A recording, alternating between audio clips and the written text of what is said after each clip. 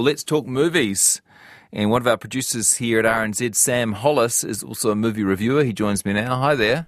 Kia ora, Jesse. We really are enjoying Freaky Friday, aren't we? Yeah, it's such good fun. Yeah. Highlight of the week always. Yeah. Not all jobs are fun ones on this show, but putting together Freaky Friday is one that people often put their hand up for. So, thank you for your part in it. And no worries. Also, thank you for seeing some movies on our behalf. Yeah, happy to. Tell us whether they're any good or not. And the first one's been getting a lot of marketing. It's called The Flash. Yeah, so this is the latest movie in the DC Comics world of superhero movies. This one's directed by Andy Muschietti, who people might know from the It films. This is obviously a very different thing, but that's kind of his most recent thing that he's put his names to. This came out in cinemas yesterday. So Ezra Miller is back here as Barry Allen and his alter ego, The Flash, obviously based on the comic book character. They appeared in other DC films, like Batman vs Superman, he showed up, and Justice League, but this is his first solo movie that focuses solely on this character. As far as you know, is it the first Flash movie of all time? I believe so. There was either a very low budget movie or TV show in like the 80s or 90s, I want to say. It rings a bell, yeah. Yeah, I've definitely never seen it, but there was something. So this isn't the first live action Flash, but it might be the first movie, and certainly the first one with any real money behind it. So you've got Ezra Miller here playing the title character. You've also got Michael Shannon plays the villain of this film, General Zod, plus an endless stream of cameos from other DC characters and Justice League members. So the plot here revolves around the Flash discovering that his super speed abilities have developed to the point where he can run fast enough to go back in time. Perfect.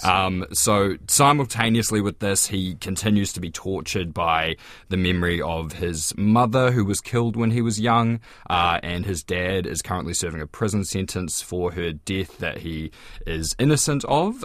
So Barry decides he's going to use this new power he's discovered to go back in time and change these events to save his mum. Hang on, hasn't he watched the first Back to the Future movie? You can't change events in the past. They never learn. Altering the present. Exactly. And this is what happens. And with this, we have, another multiverse movie with many different realities, and like you assume, it causes a world of problems. Like I said, this is another multiverse movie. I mean, I'm just going to be honest up front. I was not a big fan of this. I'm just getting a bit sick of this thing. And I mean, the interesting thing with this Do people care about this multiverse idea? Honestly, it leaves me so cold. I think it's an interesting premise, and it gives you interesting places to go. And I mean, in comic books, I was not interesting enough for every single movie to be about a multiverse. No, I agree. And I think the interesting thing with this is that this was originally scheduled to come out in 2018, and it's been pushed back many times. And I think if it had come out in 2018, this might have seemed like a novel concept, but we've since had Everything Everywhere All at Once winning Best Picture. That was a multiverse film. Marvel has gone deep into it. I mean, there's another superhero movie in cinemas right now that is a multiverse story, and I think it's just overload because, this movie Everything Everywhere All at Once. Yeah, exactly. Well put. I mean, this is just packed to the brim of with cameos and Easter eggs to other DC movies, and not even just these recent DC movies, like going all the way back to the 70s and 80s. And at this point, I'm kind of with you. It just leaves me cold. I feel like I've seen it, and you just end up with a movie that's filled with references that don't really have any consequence on the story. I mean, fan service, I understand it. It can be a lot of fun, but when you get bashed over the head with it, I think it just ends up being distracting. And the other thing that struck me with this movie that I won't harp on too much about, but I honestly think this has some of the worst CGI that I've seen in recent years. That's strange, eh? Yeah. You'd think that would be the one thing it would get right. Yeah, especially considering it was meant to come out in 2018 and they've had 5 extra years to work on it. But watching it, I couldn't tell if the intention was for it to look cartoonish or if it was supposed to look real. But particularly the fighting scenes stood out for me. The characters just look like they're made of rubber. and it really distracted me and took me out of the film. The one thing I should mention that, amongst all those Easter eggs and nostalgia, the one that did get me was that we have Michael Keaton returning as Batman in this movie, and he plays a pretty major character in the film. Yeah, so one of these alternate realities that the Flash goes back to is the reality of the 1989 and 1992 Batman movies. So you have old man Michael Keaton back as Batman, which was a lot of fun. Cool. I hope he got played well. He did a great job, and I was a massive fan of those movies as a kid, and I'm glad that they didn't just delegate him to a cameo. Like, he's a really crucial character in this film, and Michael Keaton is clearly enjoying himself, so that was really cool. So overall, clearly I wasn't too into this movie, but there were things to enjoy. There's been a lot going on with Ezra Miller, and I might encourage people to sort of look into some of the things that he's been accused of and some of the things going on with them. Really? Is he problematic? Yeah, they are. Okay. So I might encourage people to, I don't want to get into the weeds with it now, but I would encourage people maybe to look that up to, just understand what they're going into. But, focusing on the movie itself, I thought they did a great job in the movie.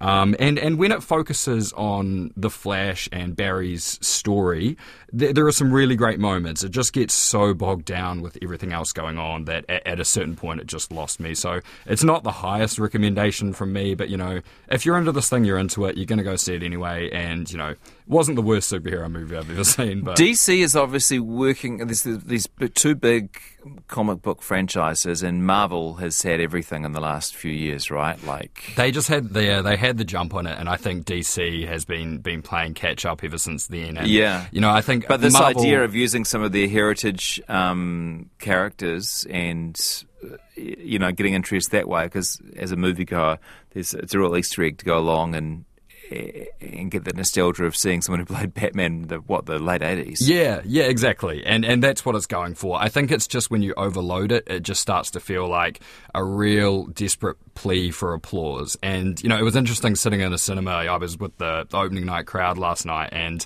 there were people who were there who were a little bit older in years, and they were thrilled with those moments. And then I saw some maybe late teens, early 20s people in the audience who didn't have a clue why Michael Keaton was suddenly in this movie. So it was an interesting range of reactions. But there's a lot that I haven't spoiled and that I won't spoil. A lot of reveals along those lines that people will get a real kick out of. So there Michael were fun Keaton's moments in the trailer, by the way. So that's why I went into him. It's been acknowledged in the marketing. Speaking of which, who plays Supergirl? Asking for a friend. Supergirl is played by Sasha Calle, I believe. Which I wasn't familiar with her before. She's kind of a supporting role. Yeah. Because they did away with Superman recently, so I think they needed a replacement. But what do you mean they did away with? Is that a spoiler as well? Well, no, you just need to be up with all the DC movies. I just don't have time right now to fill you in on 15 movies. We just started, our kids were really young when the Marvel thing was happening, so we've just started from the very beginning. We just watched Iron Man, and then Iron Man 2, and then Thor. So it might be quite some time before we get to the DC ones. Yeah. I think that was the thing with Marvel. They just had they were stronger off the jump. Iron Man was a really great start for them, whereas DC with their recent run has just kind of never been able to get off the starting line. And I think they've sort of been clawing away at it, trying to catch up with Marvel ever since. So stick with Marvel. You'll be happy. Thanks, Sam. What about it's the Flash? What about the Covenant? Yeah, so this is the new film from Guy Ritchie. This is available on Amazon Prime today. Quite different for him, though. This is a war movie, a war thriller, I should say. It's very different for him.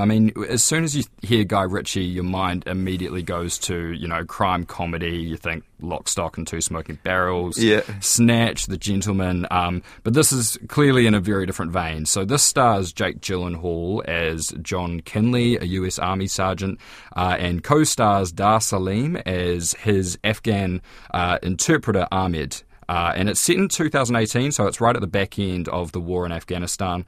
And it starts off as a fairly typical war movie with some big set pieces, and then an unanticipated raid leaves these two men who initially don't seem to like each other very much, stranded together, and they're on the run from the Taliban. So it goes from this quite large-scale war epic to this really intimate story of these two men. And I actually found it really interesting. I mean, I have a slightly fraught relationship with Guy Ritchie's films. I love a few of them and hate a lot of them. So this film, for me, really served as a nice change of pace for him. I thought his style of, dynamic, spontaneous direction worked really well, but I wasn't sure how well it was going to gel with kind of a war movie setting. But I think it did. It did work really well, and it would probably be my favourite film of his that I've seen in recent years.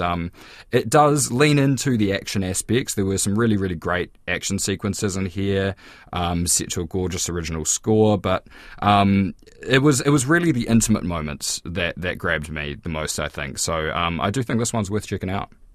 Sam Hollis, thank you very much. Thank you. Sam's been at the movies. He went to see The Covenant and also The Flash, the new superhero film in the DC Comics universe.